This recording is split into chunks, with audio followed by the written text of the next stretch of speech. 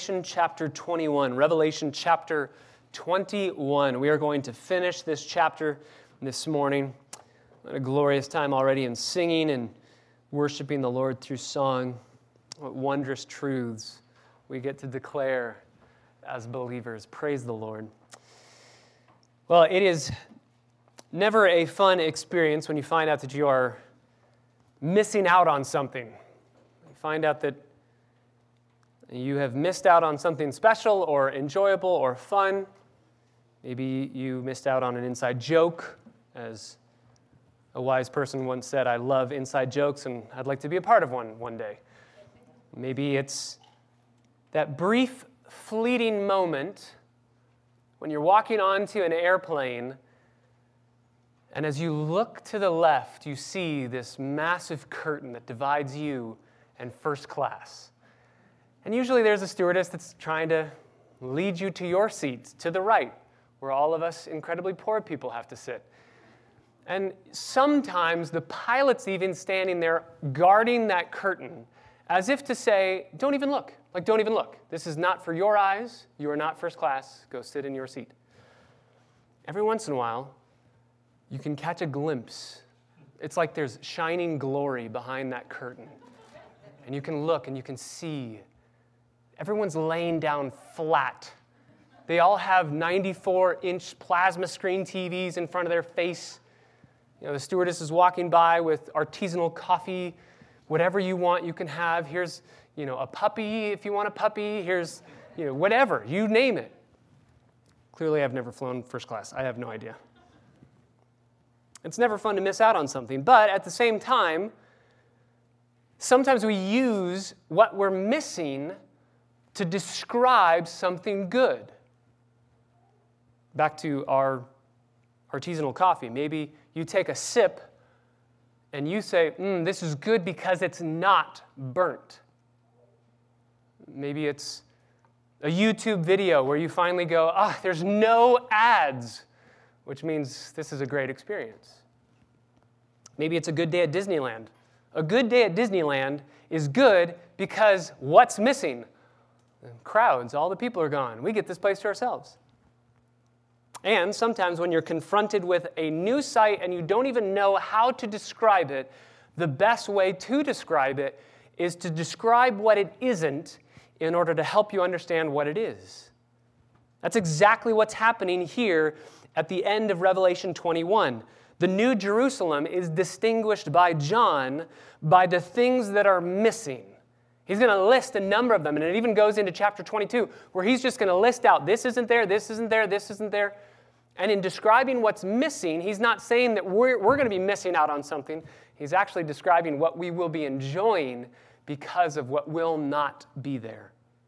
So let's read this section together. Revelation chapter 21, verses 22 through the end of the chapter. And we will notice 5 items that are missing in the New Jerusalem, in our eternal heavenly home. John writes, I saw no temple, for the Lord God the Almighty, and the Lamb are its temple. The city has no need of the sun or of the moon to shine on it because the glory of God has illumined it. And its lamp is the Lamb. The nations will walk by its light, and the kings of the earth will bring their glory into it. In the daytime, because there will be no night there, its gates will never be closed. And they will bring the glory and the honor of the nations into it. And nothing unclean and no one who practices abomination and lying shall ever come into it, but only those whose names are written in the Lamb's book of life. Father, we thank you for these words in the middle of a week where we have seen conflicts arise in other parts of our world, and we have wondered at what that would mean for us. We've prayed for our brothers and sisters in Ukraine. We've prayed for those that we know who are missionaries there. We have cried out to you and we've wept on their behalf, and we are wondering because we don't know what's going to happen. And then we come to the Lord's Day, and we come to this section of Scripture, and we come to a description of what we know without any lack of confidence or assurance. We know without a shadow of a doubt that we are headed to our eternal home where there will be no more war, there will be no more conflict, no more sorrow, no more death. Even here this morning in this text, we see nations in the New Jerusalem, but they are not at war. They are unified. So, Father, I thank you for the reminder yet again that every single word of your Scripture is relevant for us today. So teach us. Holy Spirit, open our eyes that we'd behold wonderful things from your law. We need you to teach us. Apart from you, Holy Spirit, we will not have that gift of illumination to understand, to receive your word. We don't want to just intellectually assent to an understanding that's correct. We want our hearts to be set aflame and ablaze with a passion for heaven and a longing for Christ. And we don't want that to ever go away or die down. We want it to be fueled this morning. So, Father, grant us, through your Spirit, the ability to see what we need to see to persevere through the rest of our days here on earth until we get to be at this location here in the New Jerusalem. Help us, teach us, be our guide this morning. We pray it in the name of Jesus Christ, our Savior. Amen. There are 5 items that are clearly missing in the New Jerusalem that we're going to go through this morning. And we will go through them quickly because they're obvious. They're easily seen here. And then at the end, we'll look at what those all mean for us today. Number 1, clearly, there is no temple. There is no temple. Another way we could say that is there's no distance between God and man. There's no temple. There's no distance between God and man. This is verse 22. I saw no temple in the New Jerusalem because God the Almighty and the Lamb are the temple. No temple. What is a temple?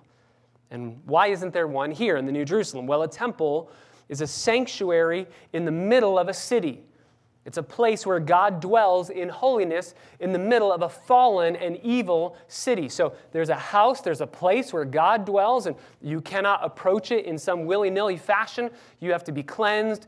Even to enter into the Holy of Holies, you needed to be the high priest and one day a year and go through this cleansing process. So there's a place where God dwells in holiness and a special presence. Obviously, God is omnipresent. He's everywhere at all times. But there's a special manifestation of his presence in the temple. That's where he dwells.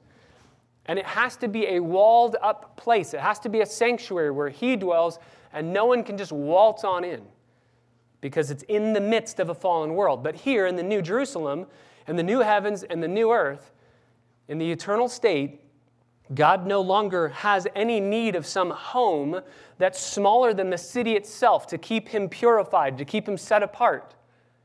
No, the whole city is pure. Therefore, there is no need for a temple.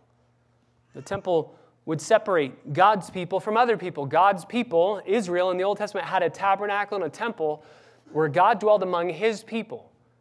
Other nations didn't have God's presence in that way in a temple. But here, in the New Jerusalem, there is no division where other people that are non-Jews do not have access to the presence of God. He dwells in their midst and they dwell in his midst. In the Old Testament, there was a tabernacle, there was a temple. In the millennial kingdom even, in Jerusalem, there was a temple.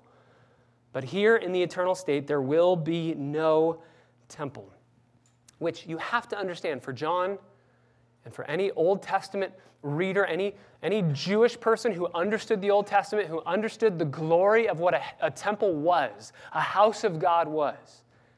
They would be awestruck and dumbfounded that heaven will have no temple. What that means for them is heaven is a place where God's glory in a manifest presence is dwelling in every corner of this location. There's no location that's guarded up or walled up from God's presence where you need to walk to get to enjoy God's presence. In the New Testament, we even saw this in the book of Revelation. If you go back to Revelation chapter 3, to the church in Philadelphia, Revelation chapter 3, verse 12, Jesus promised the church in Philadelphia, which you remember, the church in Philadelphia had 2 specific historic issues that were going on. Number 1, there were severe earthquakes in that city that was destroying the city, destroying all the pillars, destroying all the beautiful architect. And then the Christians were actually persecuted by being thrown out of the city. They had to stay outside of the city walls. They had to build their tents and camps outside of the city walls. And it is because of that Jesus says specifically to this church, he who overcomes, this is chapter 3, verse 12, I will make him a pillar in the temple of my God. I will make him a pillar in the temple of my God. Now we know that since there is no temple, that means that they will be a rock-solid fortress, an immovable fortress in the entirety of what heaven is. Because there's no temple in heaven. There's no place where they will literally be a pillar. We're not going to be pillars standing in heaven. This is a reference to the immovable nature of your status as a secure believer in heaven. And Jesus continues. He's not going to go out from it anymore. Now we know in the end of Revelation that saints get to go in and out of this holy city. But the point of what Jesus is saying here is you won't be like you are now. The Philadelphian believers, you have been cast out of the city. You don't get to enjoy the presence of that warmth and security in the middle of the city. No, in the new heavens, the new earth, and the new Jerusalem, you will never go to a place where my presence is not, and you will never be cast away from where I dwell. Then he goes on, the name of my God I will write on him. I own him. They are mine. And the name of the city of my God, the New Jerusalem, which comes down out of heaven from my God, and my new name. So in the Old Testament, the temple was a place of glorious majesty of the presence of God, and God says we don't need a temple anymore because in heaven my presence fills every corner. In the New Testament, he further explains that. We will have unrestricted access, eternal citizenship in this New Jerusalem. You'll never be evicted. You'll never have your passport or visa expire. You never have to live outside the city in some tent because you're an outcast or you're not allowed in. You have perfect security. There's no temple. Remember when Jesus was on the earth, he said something greater than the temple is here. He even called his own body the temple. You had to worship the Father through the Son. The temple was a place of mediation where you had to go to worship God through a human agent. But you remember that Jesus, on the day that he died, the veil, that curtain was torn in two from top to bottom in the temple, saying, now you have free access.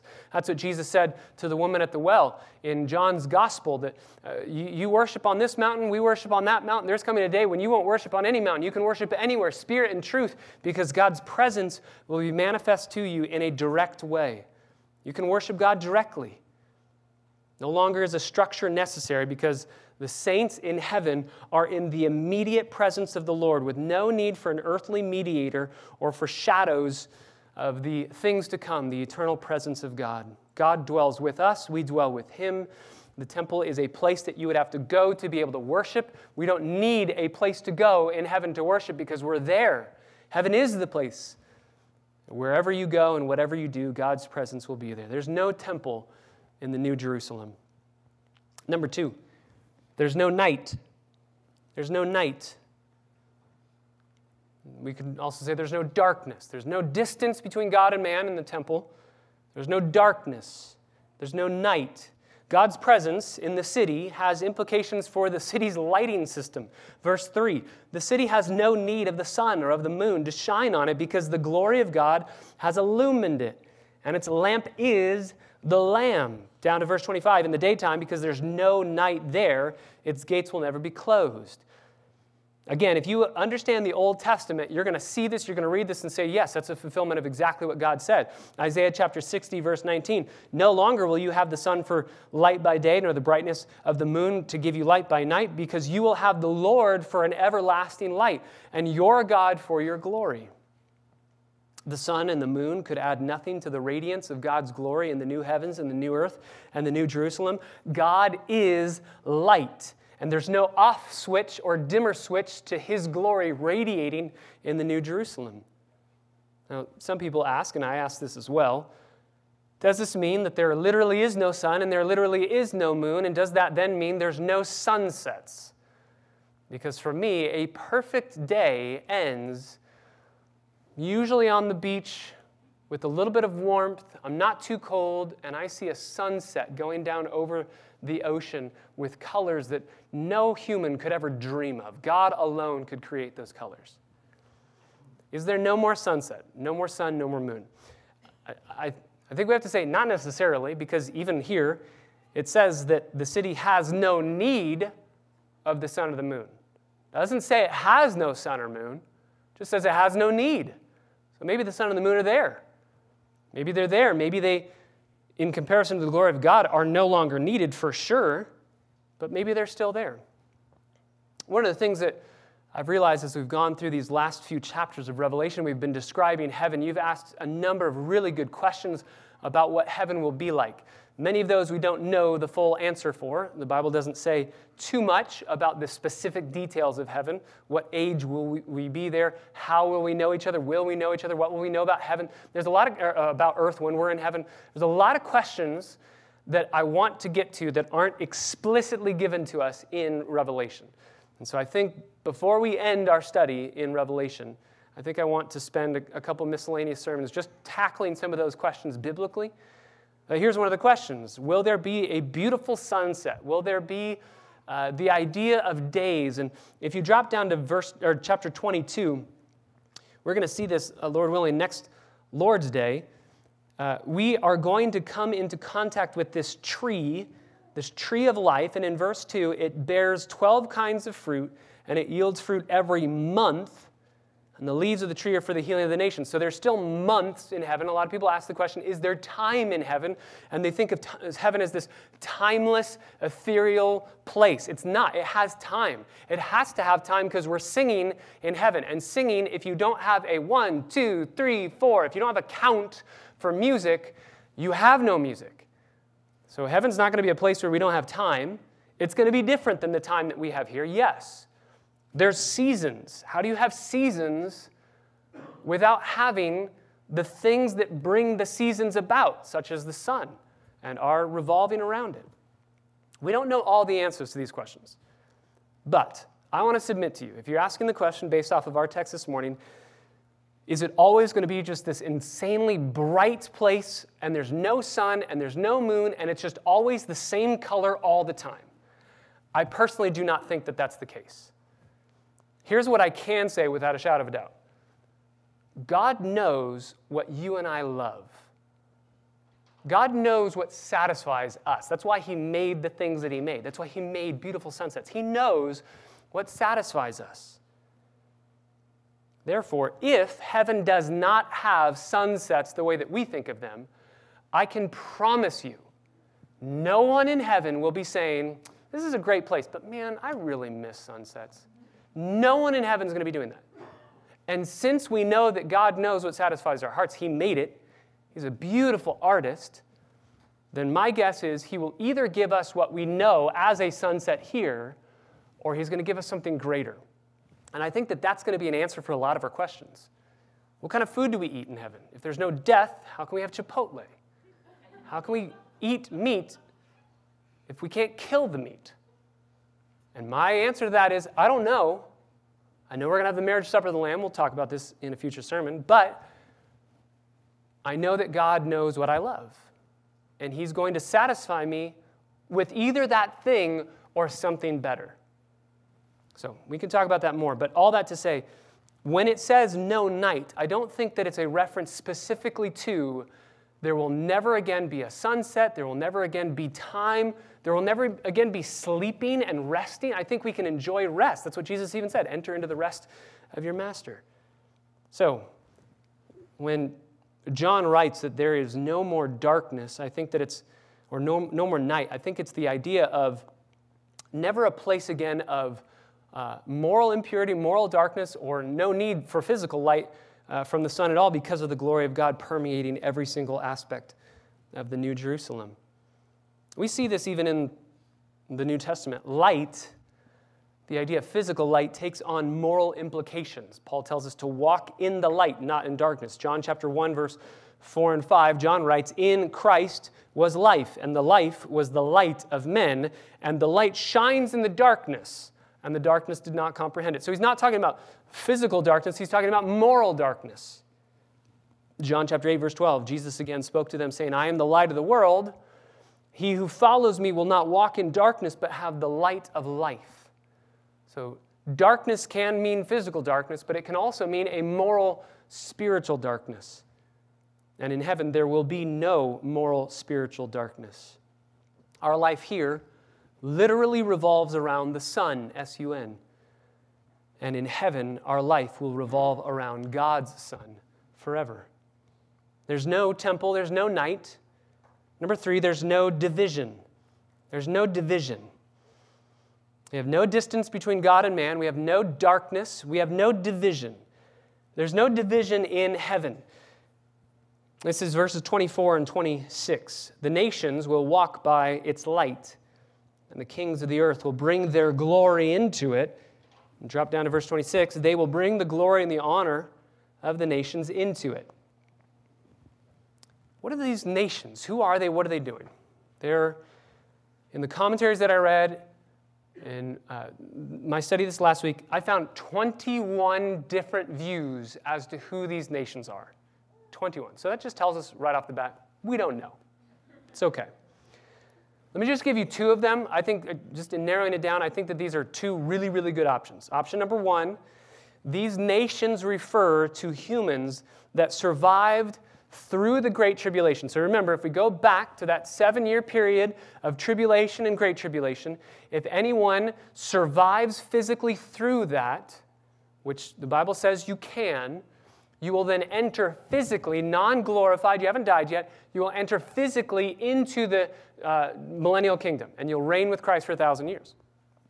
If, as some people say, you will not die, if you are a physical human being, non-glorified saint, you will not die in the millennial kingdom, which is a possibility, and you make it all the way through the millennial kingdom as a physical human being, unglorified human being, then before the great white throne judgment ends and you enter into the new heavens, the new earth, you have to be transferred into a glorified human being. You have to be translated somehow from a physical, non-glorified human into a spiritual, glorified human being, still truly human but glorified, never able to die. So there is a view that says that that's what these people are. That's who these people are. They're walking from the nations after experiencing the millennial kingdom and enjoying the 1,000-year reign of Jesus on the earth. They're walking into the New Jerusalem and they're saying, here's the glory that we have to offer you for who you are and for keeping us alive.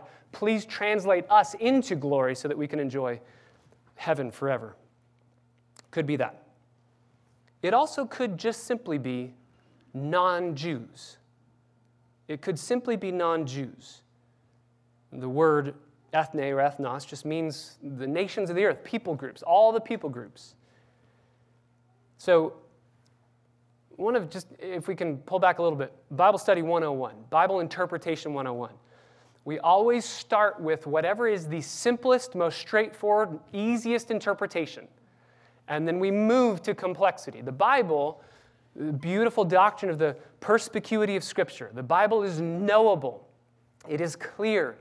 Psalm 19 tells us that the Bible, the Word of God, is not only comprehensible to a child, but it brings foolish people wisdom in such a way where non-intellectual people can understand the Bible. So I don't think that you have to be earn a doctorate in theology to understand the Bible. Kids can understand the Bible. So we move from simple to complex. There are definitely complex issues for sure, but we start with simple. And then we also take all of those 21 views of what the nations can be. We take them all, we put them all together, and we see, is there a common thread running through them? Because if there's a common thread, then we can hang on to that as the application of what's happening. And the common thread through all of them, through all 21 views of who these nations are, is that they are diverse people groups of every tribe, tongue, nation, language, and people that are entering into this New Jerusalem, not losing their distinct people group nature, their ethnic nature. And I think that that's biblical. We already saw that in Revelation chapter 7, that every tribe, tongue, people, language, nation group, every single person, people group is represented in heaven. We see it also in the Old Testament, Psalm 66:4, all the earth will worship you and will sing praises to you. They will sing praises to your name. Isaiah 66:23, it shall be from my new moon to new moon and from Sabbath to Sabbath that all of mankind will come to bow down before me. So here's the beauty of what this means. when we get to heaven, there will be a distinction to who we are. We will not be this homogeneous mass of people. You're not going to be turned into an angel. That's a big misconception about what heaven is. You're not turned into an angel when you die. You are a saint here, and you are a saint there. You just receive a glorified body. But just like Jesus, when he died and rose from the dead, received a glorified body that could do some really cool things like walking through walls and ascending into heaven, it could also do some very natural, normal things like eating food. And the beauty of Jesus' glorified body is that it looked normal. He still looked Jewish. And so here, this section of Scripture is telling us that we will still retain our ethnic distinctions, but in a unified way. I love this. Everyone won't look the same. Everyone won't sound the same. Different languages will be being spoken, and we'll probably be able to learn them very quickly. It's going to be gloriously diverse. And they bring their glory into the New Jerusalem. I think that is a reference to these nations that are on the earth, these people groups that do specific things very, very well. There are people groups that have their culture and their context that do things well, whether it's artistically, creatively, technologically, they do things very well. And so they bring that to the New Jerusalem. We will be learning, discovering technological advances in the new heavens and the new earth and the New Jerusalem. We will be discovering things together, learning from each other, but never in a jealous way of I want what you have, never in a warring or ununified way. If you go all the way back to what Jesus said in the parable of the talents, it's not a new concept, this idea of if you're faithful in the little, here, God will give you faithful in the much. And if you're faithful in the little in the millennial kingdom, God will give you faithful in the much in the eternal state. Go all the way back to Genesis chapter 11. Nations and languages were created by God at the Tower of Babel. And God did that specifically to keep evil in check. And God, we see it even on display in our world right now. You have nations that are rising up to say, what's happening in Europe, what's happening with Russia, what's happening here is not right. And so there are countries, there are nations, there are people groups that will rise up to defend innocent people. So God allowed and created the diversity of nations and people groups to keep evil in check. But here in the New Jerusalem, we don't need to keep evil in check. It's a beautiful, beautiful place. No hostility towards each other. It's also a beautiful picture of redemption because the nations in the book of Revelation always referred to pagan, rebellious people who were trampling the holy city, becoming drunk with the wine of Babylon and the harlot of Babylon. And here these nations are redeemed. They're saved. No temple, no night, no division. Fourthly, no danger. No danger. There will never again be anything dangerous or terrifying. This is the middle of verse 25. In the daytime, for there will be no night there, its gates will never be closed. Gates will never be closed, always open. There's no threat outside of this city. Gates will never be closed. In my Bible, it just says that. Its gates will never be closed. But in the Greek, it's in this form called the future of emphatic negation, meaning, literally it reads, it will in no way ever be shut. There's no possible chance that this could ever happen. Would-be exploiters of the open city will be non-existent. Obviously, walls and gates are used to keep the good people safe inside and keep the bad people out. Even here in our world today, you have a lock on your front door. The happiest place on earth has gates that are closed at night so that you can't go ride the Pirates of the Caribbean by yourself in the middle of Disneyland at night. Again, Old Testament described this, prophesied this. Isaiah chapter 60, verse 11. Your gates will continually be open. They will never be closed, day or night. Again, day or night. This is in the eternal state, day or night. We do have a day and a night. So that men may bring to you the wealth of the nations with their kings leading in procession. Perfect safety, perfect security, perfect rest. You'll never again have anxiety. There's never a danger or a threat that you're worried about in heaven. I love this because for me, I leave the house, and then immediately when I leave the house and I sit in my car, I always start thinking as I'm driving away, I didn't lock the door, I didn't turn the stove off, the lights are still on. I just instantly start thinking about all those things. Never again. If you leave the door open, no worries. If you leave the stove on, no problem. never anxiety, never any anxiousness or worry. It's a place of perfect peace, no danger. Finally, number 5, no defilement. No defilement, no transgression, nothing unclean allowed into this city. Even with wide open gates, there are certain things that will never be allowed access to this city. This is another, in verse 27, future of emphatic negation. It says, my Bible says, nothing unclean and no one who practices abomination. Literally in the text, it's nothing will in any way ever enter. Nothing will in any way ever enter. It's an impossibility. Nothing unclean, nothing that's blemished, the complete absence of anyone and anything sinful. In heaven, everything is fit for worship. That's why God doesn't need a temple, because there's nothing fallen around him. Nothing's unclean. You can also see the word there in the text. My Bible says, no one who practices abomination. Practices. That's your life. You're devoted to these sins. This is active rebellion. This verse is intended as a warning to the reader that the only way to enter this city is by becoming a follower of the Lamb and having him cleanse you. Well, what's missing here is sin. The question is, will you be missing here? Because you are a sinner. I am a sinner. So how can we enter a clean, pure city? The answer is God needs to change you. That's the only way. If you want eternal life, you must be clean. You must be cleansed. You must be purified by the work of another. You must be clothed in the righteousness of another. No amount of your efforts, no amount of your trying, no amount of your good works will ever make you perfect again. You and I have all experienced guilt and shame. We know that we are sinners. We know that we've offended a holy God. And no amount of us doing anything can blank out that record of wrongdoing. This is what Paul says in 1 Corinthians chapter 6. Go to 1 Corinthians chapter 6. This is a familiar list to many of you, but it's appropriate here because you might read that list in Revelation and think, that describes me. We've all lied. We've all committed abominations. How can I ever make it to heaven? 1 Corinthians chapter 6, verse 9, do you not know that the unrighteous will not inherit the kingdom of God? That's the same word, those who practice unrighteousness. Do not be deceived, neither fornicators, nor idolaters, nor adulterers, nor effeminate, nor homosexual, nor thieves, nor the covetous, nor drunkards, nor revilers, nor swindlers will inherit the kingdom of God. You look at that list and you might think, well, there's some of those things I've never done, there's some of those things I have done. Paul says, if you've done those things and if you make it a practice to do those things, you cannot inherit the kingdom of God. But here's the point of why Paul said that. Verse 11, and such were some of you, but you were washed.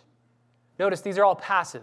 You were washed. You didn't wash yourself. You were sanctified. You didn't sanctify yourself. You were justified. You didn't justify yourself. Someone did the work for you. And who is that person? It's the Lord Jesus Christ in the Spirit of our God. All members of the Trinity represented there in your effectual salvation. If they are not doing the work to save you and to cleanse you and to sanctify you, to glorify you, you and I have zero hope of being saved. So we look at that list in 1 Corinthians 6. We look at the list in Revelation 21, and we realize that's all of us. Such were some of you. Have you been washed? Have you been cleansed? Have you been brought into a place where you know and you love that Jesus is your Lord? He is your master, and you worship him. Not perfectly, but your practice is one of fighting sin. Your practice is not one of enjoying and giving into it. Where is your fight? One of the beautiful statements in Revelation 21 is that telling us what will not enter the city is equally revealing to what will enter the city. Since no transgression will enter the city, nothing unclean, then only purity exists there. Therefore, for you and for me, if you are a believer in Jesus Christ, you know that you're in the trenches of fighting a war against your sin, your flesh, the devil. You are fighting that battle. But here, that battle is over. In glory, that battle that you and I have, not only to not commit sin, but also to not desire sin, and also to not be tempted by sin, all of that fight is gone. Because there's nothing that is defiling, there's no transgression, there's no nothing unclean that can enter this city. If you want to enter this city, your name has to be written in the Lamb's Book of Life. The Lamb's Book of Life, the Lamb who was slain before the foundation of the world. Cry out to him, call upon his name. Plead with him for salvation. 5 beautiful items that will not be in heaven. No distance between God and man. There's never going to be darkness in a moral sense. No divisions between people groups. No racism, no fighting, no war, no conflict. There's never going to be any sense of danger or threats. There's never going to be any defilement. And so, if this is true for then, and this is what exists in our eternal home, then I want to encourage you today to live as hard as you can in the here and now to bring these realities to bear in your own life. If this is true then let's work as much as we can to make these true possible now. Make them happen now. Let's look at what heaven is gloriously, beautifully known for, and let's go backwards to see how can then we as the church get into our community, get into our world, and have echoes of the beauty of the eternal heaven that we know we're going to live out in our own lives. Let's just work backwards through this list. If there is no defilement there, then we must fight sin here. We must fight it. There's no more defilement. There's the creation, Romans 8, groans for the redemption. The curse was given. God cursed the world. Have you ever stopped to think? Adam and Eve sinned, and God said, we'll curse the ground. Did the ground sin? No. Why did God curse the ground? Because of our sin. You look at the world today, and you just see the curse and the effects of the curse in the ground, creating this massive kaleidoscope of agony in our lives. Why did God allow that? Why did God do that? God cursed the earth. Why? To show us how evil sin is. You can't see that. You cannot look at a sin and turn around and go, ooh, that's disgusting. You can't see sin. But you can see the effects. You can see the curse lived out in awful, devastating, tragic ways. Can I ask you a question? In your heart of hearts, which nauseates you more? Which offends you more? Sinning against God or seeing a natural disaster that tragically takes lives? Which makes you cry more? Which makes you weep more? Which makes you angrier? I think we would tend to say, man, when we see on display tragic events, the video of someone dying, somebody going through some horrific accident, an earthquake or hurricane, we look at that and we say, oh my word, my heart just breaks for them.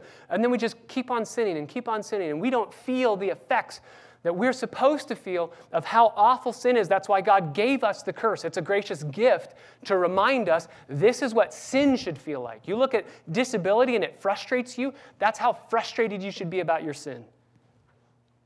That should be a prayer of our lives every day. Lord, help me to feel as frustrated with my sin as I feel with the disabilities I see around me, the tragic events in life that I see around me. The curse is at the physical level what sin is at the spiritual level. And it shows us how abominable it is to prefer anything over our Maker. So if there's no transgression in heaven, let's work backwards and fight it here. Let's get angry about it here. Let's work together to kill our sin. There's no danger in heaven. There's no danger. Nothing that can steal your joy or steal anything from you. That's why Jesus said in Matthew chapter 6, verses 20 and 21, store up for yourselves treasure in heaven where moth and rust does not destroy, where thieves do not break in and steal. So if there is no danger in heaven, then we should live for what lasts today. We should live knowing there's a place that we can pay it forward, as it were, to heaven, and we can store up treasures for ourselves there. We should live a life that's an open door of hospitality for others, knowing that, yes, we may get cheated here. Yes, we may have things stolen here. Yes, we may be hurt here or offended here, but there we will never be. So we can wear all of those difficulties now, knowing there nothing will ever wear out. That's why Jesus said, where your treasure is, your heart is also. There's no division in heaven. Beautifully diverse people groups enjoying their diversity. Let's live for that now. We live in a country that is, racism is one of the biggest issues on everyone's tongue today. It's on your mind. It's what you're thinking about. And most often it's thought about incorrectly and unbiblically. So how much more should we, who know the truth, who know there is coming a day when we will enjoy perfect diversity and unity in that diversity? We should enjoy that now. We should work to bring about unity and fight on an individual level in our own lives, on a national level as much as we're able to, on an ethnic level with each other.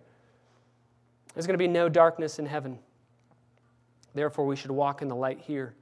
We should work to expose the deeds that are done in the darkness and expose them to the light to enable people to see the glory of Christ. There's no temple in heaven. There's no distance between God and man in heaven. There's perfect pleasure and satisfaction and the presence of God. So love Jesus here because you know that there we will enjoy his presence fully. Jonathan Edwards says it this way, an existence of unending happiness that is incapable of exaggeration is what awaits us in heaven. An existence of unending happiness that is incapable of exaggeration. Satan wants you to think heaven's going to be boring.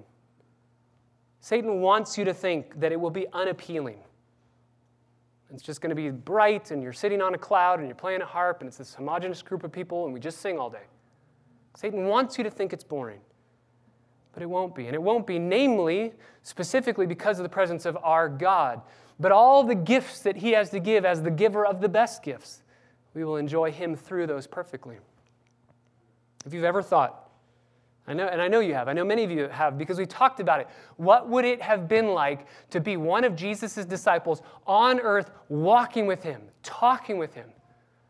We need to rephrase that question. It's not, what would that have been like? Brothers and sisters, that's where we're headed. Rephrase it. It's what will it be like? Yes, Peter, Andrew, James, and John, they got to experience it 2,000 years ago with Jesus on earth. We get to experience it forever in heaven. Don't say, well, what would that have been like? Say, what will it be like? Because that's your future. That's my future. There's a sanctuary here in these verses for every heart of every weary pilgrim longing to be home. Heaven is a place where there's no longer not yet. Heaven is a place where there's only now. You have it now. May these verses awaken in us a longing to be home. May even what we see around the world create in us a greater depth of homesickness. Because we're going there. Not yet, but soon. Father, thank you so much for these verses that encourage our hearts. God, we long to be home. Oh, we long to be home. Even now, as we sing of the glory of the New Jerusalem, when on that day, the great I Am, the most amazing, most satisfying, faithful, and true Lamb of God will make all things new. Make all things new. And redeem every single sin, redeem every single failure, redeem every single moment in our lives where we have chosen anything over you. May we sing now in response to these verses, knowing that day is coming. May we live in light of it. And may we work backwards to today to say, how can we reverberate the promises of heaven around us now?